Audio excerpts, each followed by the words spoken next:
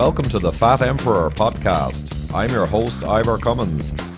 We're back today on the heart disease topic. As you probably well know, it's the biggest killer in the world. And many people, many heart attacks, you don't get a second chance to even get treatment. You know, around a third of heart attacks result in death.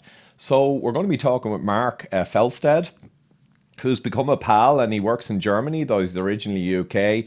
And he had a horrific experience with major heart disease a few years ago. And we're going to talk through that. We're going to talk through the solutions. We're going to talk through the misunderstandings about prevention. And we're going to talk about the way forward to address this terrible disease.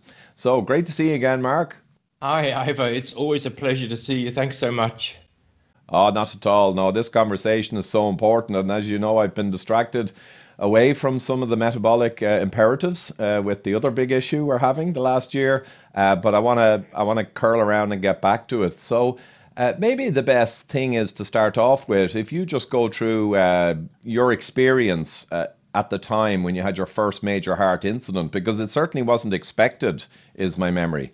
No, that's right. It was very unexpected. In fact, I am not your typical cardiac arrest patient. In fact, the day is very strong in my memory. I've always done sport, exercised, thought I was eating a healthy diet, didn't smoke, always watch my weight. And then one evening in August, I left my house to compete in a local duathlon in Berlin. And I kissed my wife goodbye, and I kissed my daughter goodbye, and I took my racing bike. And I didn't know then that was very nearly the last time I was going to see them, because the event was quite tough, but 200 meters before the finish line, I collapsed with a sudden cardiac arrest, as in what you would call a widowmaker. There was a term I didn't know at the time, a widowmaker. And if it wasn't for the very fast action of two of my competitors, who incredibly luckily were also doctors, they kept me alive with CPR until the emergency services could arrive. And then I was whisked off to hospital and operated on the angiogram. They put some stents in. And to be honest, I woke up 2 weeks later or 10 days later out of an artificial coma with my wife on one side of me and my sister on the other. And I did not have a clue what had happened. I had no idea what I was doing there. Phew. Yeah. A bolt from the blue, and that's all too common. I forget the exact figures, but hundreds of thousands of similar experiences in the US per year, and a huge proportion that don't occur near a hospital end up in mortality. So massive issue. And you mentioned there the family, and that's the other thing, because some people, it's a terrifying experience. You were saved that, in a sense. The enormous pain. I've heard about like an enormous rock lying on your chest. And then the terror of where it's going or what's going to happen, or are you near care? That's all the personal horror and, of course, the aftermath. But then for the family, the shock of the primary breadwinner, you know, the husband, the partner, is now looking down the barrel of a gun in a hospital in a coma. I mean, that must have been horrific for your family. Well, I hope I'm not going to get too emotional about this, Ivor, because I always do. But as you say, for me, I didn't feel the pain. To be honest, whether I had pain before, I couldn't say, because it's quite normal. The doctors have told me I had a 2-day blackout. I couldn't remember almost nothing from the 2 days before my heart attack. But you have to imagine that was an evening in August, the summer evening. My wife knew that I was competing in an event, and she started to get anxious at 9:30, quarter to 10, when I hadn't come back. And then at 10 o'clock, she got that call. She got that call from the emergency services. And I can tell you exactly what they said. They said, "Mrs. Felstead, your husband is here. He's had a heart attack. He's with us now and he's stable. But we cannot say if he will survive the next 24 hours. And that is a call that nobody wants to take. That is an absolute bombshell. Yeah. Yeah, I mean, that's a total shocker. And when it's unexpected as well, like, I mean, the blood would just drain from your body. I can well imagine. Completely shocking. And the whole future then that was so rosy and organized, everything now is under threat. And that's when people themselves or family, then they start thinking about prevention or how they could have avoided it. But it's too late in the vast majority of cases to think then. Yeah, absolutely. And I think you probably know as well, I got the statistics somewhere, that the survival from a widowmaker from a sudden cardiac arrest is actually about 6%. 6%. Ooh. So I was incredibly lucky. I mean, it's a bit of a paradox. It's like some people have said to me, "Oh, well, aren't you upset that you did it while you were doing sport or something like this?" Well, you know what, Ivor, that could have happened. I could have been in the woods on my own running. I could have been on a bike ride 50 kilometers in the middle of nowhere. I'd just come back from a 2-week holiday in France, and I was doing a lot of sport every day. I mean, I was really fit. So the fact that it happened during that competition where people were around me, in particular two doctors who knew exactly straight away what was going on and what to do, that was just incredibly lucky. Yeah, I mean that's dodging a bullet extraordinaire. And funny, I did an interview I think with Warren the other day, and I showed the clip of the president of the American Heart Association. So this is a guy who's 52. He's not skinny, but he certainly looks ruddy and robust. And he gives a lecture at the annual conference, right? And I think he's on the preventative meds, is my understanding, and his cholesterol is low. So he felt he was pretty solid, even with a bad family history. And then a couple of hours after his lecture, he drops dead essentially, and only his daughter was able to give him CPR, and there were doctors everywhere, and they got the defibrillator. He would have been gone. So it just goes to show you, like, even those guys. Now, my suspicion is they're all cholesterol focused, and they don't know, unfortunately, about insulin and leptin and glucagon and everything that you now know and I've been talking about for 8 years. I didn't know about these terms 3 years ago either. Yeah, and the doctors, I mean, I know I love my cardiologist. He saved my life. He's also, we're in constant contact. But he's a young guy, but he's old school. He's very much like, we need to get your cholesterol down. We need to get your lipids down. And I don't know if you want to move on to that now, but I can tell you exactly after the heart attack, when I was released and, from hospital and started to recover, I sat with my wife in his surgery, and my wife asked him specifically, "Dr. Crisper, what should Mark follow?" They tell you in the hospital, eat a Mediterranean diet, but I've no idea what. No one tells you what that is. And my wife asked the doctor, "What should Mark eat that can make a difference? Should he eat nuts, olive oil, whatever?" And do you know what he said, Ivor? He said, "Nothing makes a difference. It's all a drop in the ocean." And I was like, oh my God, because since I've met you, or he met you, I've learned so much, and I've managed to make a huge difference. And I'm happy to talk about that as well. By following some of your diet guidelines, by reading your book, Eat Rich and Live Long, I've managed to make massive improvements to my blood values. Yeah, and that's what it's all about. It's funny when you understand the science, and I think to understand the science, you have to come at it independently with only one burning desire, like I did, and many people have done, the desire to know. And I've been 30 years in technical problem solving, so it's just part of my life, my makeup. I always gots to know, as the Clint Eastwood Dirty Harry movie famous scene said, I gots to know. And if you go that way, you find out the reality. And the reality is that it's an enormously influential or influenceable thing, your future demise, massively. And it's diet and lifestyle, and exercise helps, but it certainly can't outrun a bad diet. So it helps your health, but it's not going to save you, as you found out. So yeah, the people, the sad thing is that the cholesterol thing, in some ways, it'd be better that they had never discovered the cholesterol correlation back in the 50s and 60s. Because by becoming fixated on that, they picked a weak associational risk factor. A pharmaceutical business was built on the back of it. And that whole infrastructure that your cardiologist obviously is clearly part of, it's not his fault, that's how he's educated. That whole structure is massive, and it stops real science getting back in. So it's a block to actually getting to the real science and getting the huge benefits. It's tragic, really, isn't it? Yeah, totally. And I don't know if you agree with me, but I've asked a lot of the doctors that I've met. I've asked the various questions about nutrition and this, that, and the other. And did you know, Ivor, it takes 5 years or more to study to be a cardiologist? And I think that in medical school you have a 2-week block on nutrition. If even that, I mean, it's just not considered part of the solution. So, I mean, I've been very lucky since then, meeting you through the various channels, meeting a couple of other doctors who've looked at different measures or had different points of view. And yeah, and now I use words like metabolic disease and insulin resistance. And this has really sort of given me a lot of strength moving forward, actually. Excellent. And we're going to turn to that now. But just one thing occurs to me as you said that. My daughter is in second year medical school, and she went through in first year the kind of insulin and maybe glucagon and ketones and also the cholesterol stuff.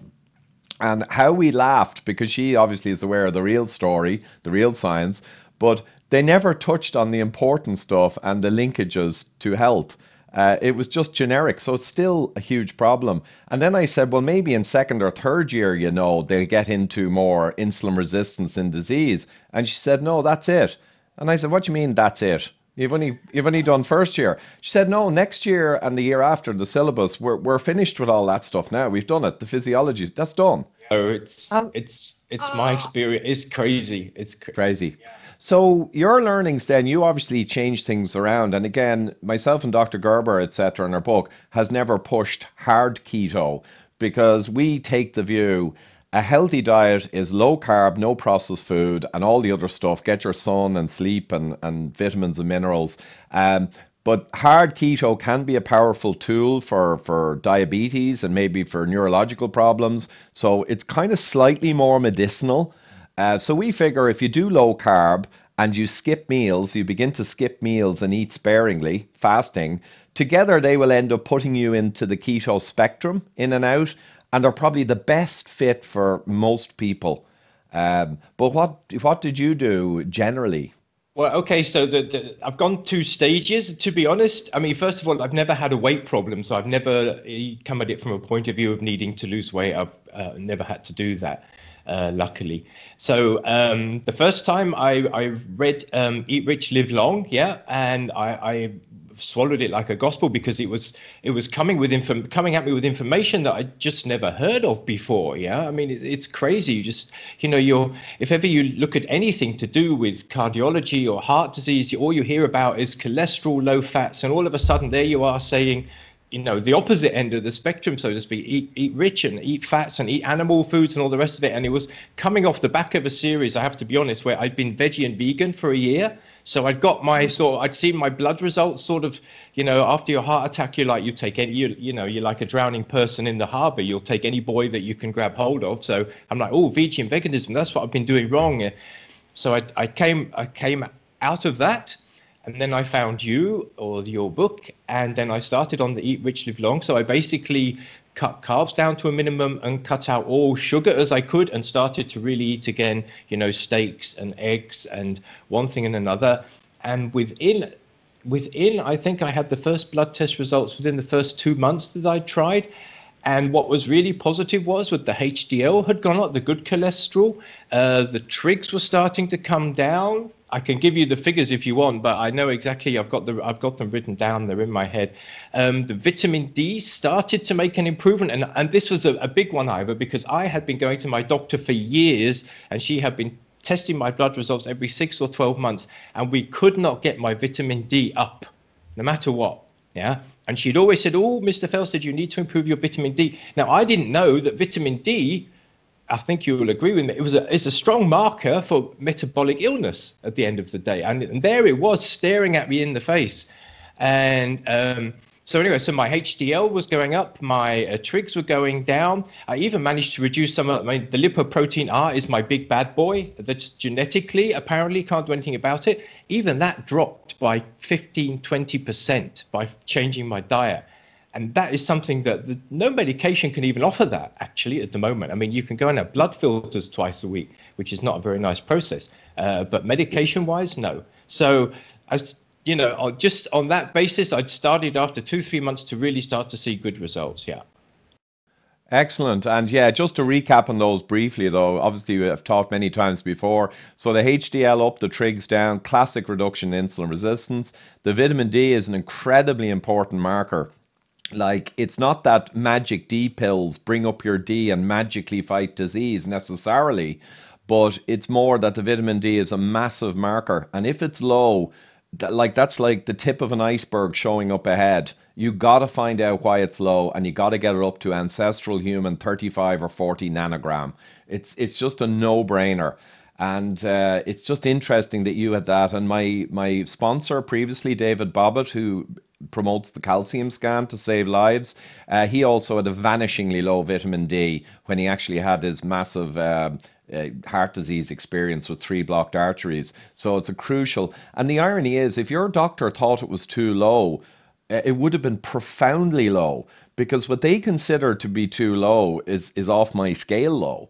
I would consider. 25, whatever the units are, 25 when 30 is the. Yeah, now, if it was 25 nanogram, I'd be surprised a doctor really thinks that is low. Is it possible it was 25 nanomole, which is like 12 or 13 nanogram, which is profound? Either way, it's a master She's a marker. big fan of vitamin D, so she probably Ah, would have picked it up. okay, so you weren't catastrophically low, like many are, sadly. Okay, and you can get it up by without supplement and sun, right? The things that everyone knows drives it up. You can actually get it up just by improving metabolic health. It will rise naturally. But if you add then in UV exposure and you add in D-rich foods and maybe supplements, then of course you get a rapid acceleration towards health. And the last one, LP little a, yeah, that's a tricky one. A lot of people ask me about it, and I've done a few blog posts on it explaining it. So it's not so much that LP little a is the demon that goes into your arteries, although most cholesterol in plaque is LP little a variety for complicated reasons. But it's more that if you have high LP little a, it marks you out as a person with a genetic predisposition and susceptibility towards heart disease. So you think of it more like a marker of your physiology, your genetics. You are potentially high risk, which you were. Whereas I have super high LP little a and a zero calcium score at 48, even after 20 years of being overweight and with high insulin and stuff. So it's not a definite marker of a problem, but you're absolutely right too. The only papers where LP little a has been reduced, because it's generally just genetic and set, and it comes from your liver, you make it, by the way, um, is a higher fat, lower carb diet. There's a couple of papers, but that's the only thing that's ever moved that needle. So it's not surprising and 15% or 20 is about what you'll get, which is what you got. Yeah, but they probably get swept under the carpet, those kind of studies, because until there's a until there's a truck behind it, they're not gonna. One thing I didn't mention is blood sugar. Yeah, the HIBCR, BC1. HbA1c, yeah. HbA1c, beg your pardon. And interestingly enough, my doctor had also picked up on that and said, Mr. Felser, we have to watch that. You're fine at the moment, but you're heading towards pre-diabetic. I think it was like 5.6 or something, 5.7. And I know that when we talked about that, you said, Mark, that's not pre-diabetic. You are almost there. Yeah, 5.7 is the threshold, with one caveat and one very interesting exception, but it would not be in your case. So 5.4, 5.5 is kind of normal. Up at 5.67, you're into, it's likely there's a problem, very much so. And then 5.8 or 9, you know. So that's kind of the rule of thumb. But the other thing is that you sometimes see high blood glucose and even HbA1c up at 5.7 that are not a problem. But that's specifically coming out in some keto and carnivore people. And it would appear that they go so low in carbohydrate and glucose coming in, their body naturally adapts to maximize glucose and spare glucose from use in the muscles. Obviously, it adapts to this very low glucose income. And what you do get is you get higher glucagon, and the body's system to make plenty of glucose be there for the brain just in case goes a little further than on average. And those people actually, you pick up higher glucose readings and even A1Cs, but it's kind of for a good reason. So that makes this stuff very tricky, and you need to be talking to someone who knows their stuff. But in your case, it would have been classic. You are moving into diabetic physiology, and that brings in the whole milieu of risk for all kinds of chronic disease, including obviously your heart. Yeah. Yeah. And I mean, we had a conversation before, and I'll never forget the thing that you told me, because, you know, I was a very active cyclist, triathlete, runner, training a lot. And I think a lot of people who also do sport will identify when I say, and in the cycling world, in the endurance sport world, we're used to carbo loading. Yeah, you say, oh yeah, if I'm going out for a long training ride tomorrow morning, it's a really good idea to eat lots of pasta tonight, right? And you were like, and also I'm a big fan of, HIIT training, high intensity interval training. I always went out and gave it the full works. And then you told me, well, Mark, you're running your body like a Formula One engine that's running all the time at 8,000 revs on high octane fuel, and your pipes are going to burn out. And this is like, and I'm like, what? That Well, Mark, that was in my original version of the book before I joined up with Dr. Gerber and we did the whole thing with professional editors.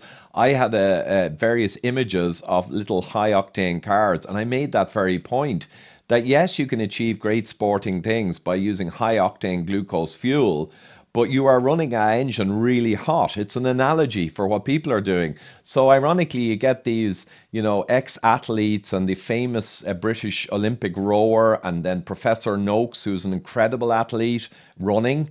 They end up like type 2 diabetic in middle age. It's like, how did that happen? So they get all the benefits of the exercise, which if they had done it on a low carb, high fat diet, they would have been just as performance or maybe better for endurance performance, but they would not have burned out the engine. It'd be like running a diesel engine or a fuel oil engine, lots of power geared up, but not like it's a great analogy. I often think as well of those planes they had in the 70s when I was a kid at the end of a wire, and they had a real little petrol engine, and it sounded like a very angry insect.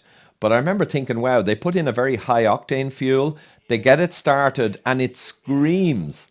It screams. And I often, even as a kid, I was very technical. I thought, how does that engine not burn out? And the answer was they did burn out. But, they lasted a while. Yeah. Yeah, and it's funny because my new sort of modus operandi is life's a marathon, not a sprint, and I was basically sprinting. You know what I mean? And I mean, one of the things is because of my heart attack, or the heart attack that I had, and the various things that I've had since then, I can no longer enjoy my sport to anywhere near that kind of level because I'm just not taking that risk. And it's almost like my appeal to those who are doing that. If you want to keep doing your sport for another 5, 10, 15 years without incident, maybe you just want to take it back a bit on the intensity. Yeah, exactly. And I think it's beginning to emerge now that the best exercise is the weights and body weight movements to failure, where you do X repetitions until you can't do that last one. And that triggers the muscles to become glucose burners and build more muscle, which is the biggest indicator of longevity. There's studies on this. They did studies on older people, and the biggest predictor of longevity, bigger than all the other risk factors put together, was measurements where they had to get up from the floor with one hand and measurements of muscle strength. That was the biggest predictor by a mile, and it's an important lesson. So we might curl around then to taking action. So you already talked about what you did for yourself and your family, obviously, is an enormous part of it. But you also have a passion now to help others. A bit like when I started off in 2013 with my first lecture, I discovered this stuff and I just felt intuitively, I gotta let people know this because there's going to be people who die unnecessarily because they don't know what I just found out, and I fixed my bloods and I fixed everything. So I went into my corporate and I started doing lectures to 100 plus engineers, technicians. Just gave them lectures to tell them, and then I obviously the rest is history.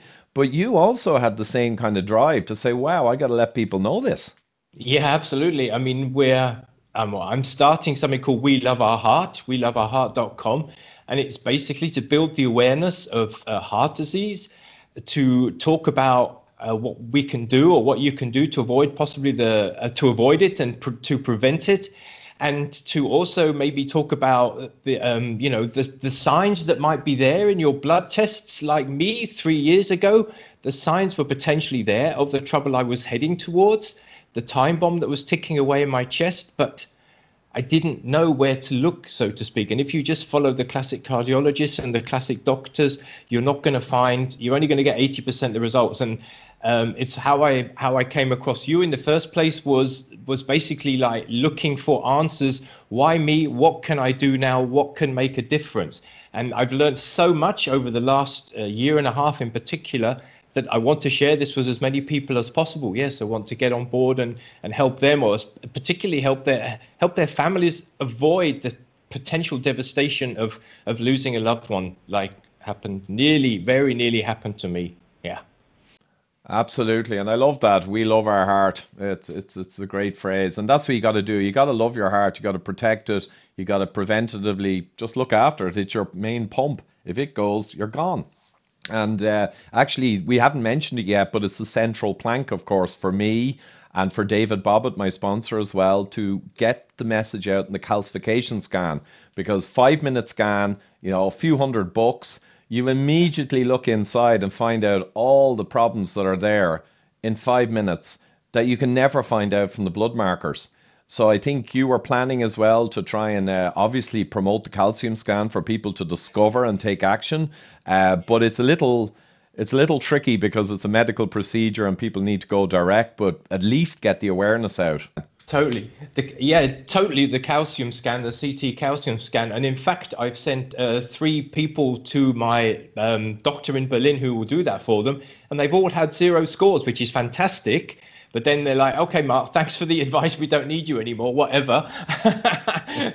But great news Well, for them. And actually, I wanted to mention how I came across you in the first place, which is also quite an interesting story because like a year and a half ago, I was really searching for why me and what could I do and what is cardiovascular disease all about? Because so often you go to the doctor and they will manage the symptoms, but they won't be looking for the root causes. Long story short, I came, thanks to YouTube and its analytics, I came across the Widowmaker. If you like this, we recommend you watch this. And I flicked on the Widowmaker. I think I had to pay at the time. I can't remember.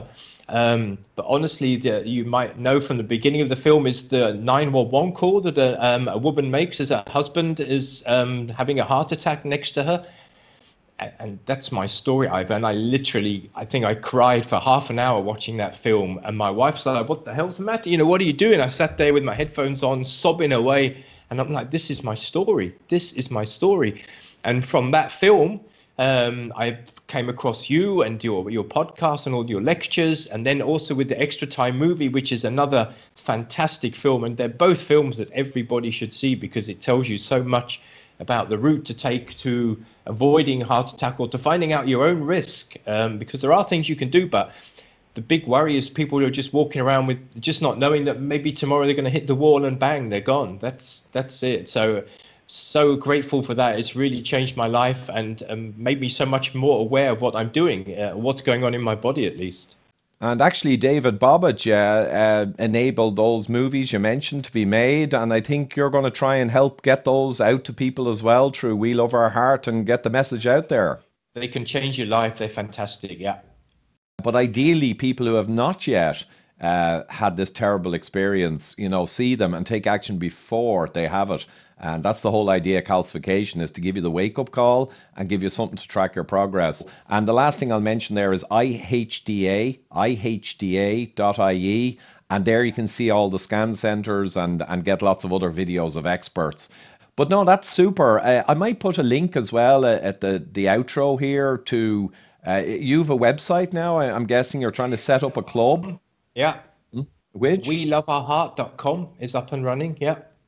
Excellent. So weloveourheart.com. And as I agreed, no problem, instantaneously, way back, I don't know, it was maybe 6 or 8 or 12 months ago, that any support I can give to that group, I get involved there, and it's still close to my heart, even though I have moved into the viral challenge, because I think it's a huge challenge for the world that's kind of immediate and needs to be dealt with. I still want to, as I said, keep supporting people in avoiding heart disease and heart attacks and all diabetes, Alzheimer's, certain cancers, all these terrible chronic diseases that can all be addressed, the risk of them, with the same intervention. And isn't that just, there's a beauty about this, that, and it's like in engineering, complex problem solving. When you find on a production line that has issues, you find a very subtle set of things that will resolve the issue. usually what happens if you've really found the best root causes, a load of other things will improve on the line also, because the whole health of the line is improving. And that's exactly what we have here. Doesn't have to be rocket science. It's a basic set of lifestyle changes, habits for the rest of your life, make you healthier, fitter, better mental acuity, slimmer, risk plummets. Everything in your life gets better. Everything gets better. People need to understand if they make this switch, they make their whole life better. It's not just avoiding one particular problem. So that's the passion I have behind it also. Me too. And it sounds too good to be true, but I'm living proof, Ivor. And thanks to you for that.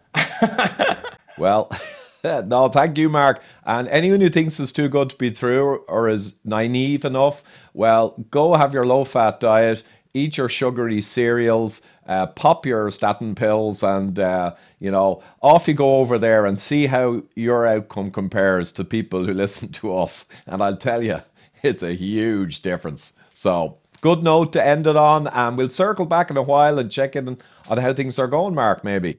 Will do. Thanks so much, Ivor. Great talking to you. Thank you, Mark. Pleasure. And just a reminder that I do need support to continue putting together all of this content. And at patreon.com/Ivor Cummins, or for PayPal at tinyurl.com/Ivor Cummins, where you can do a one-off or a monthly support. So I'd really appreciate that, guys, and keep me getting the science out there and countering perhaps the more biased corporate type science. Thank you.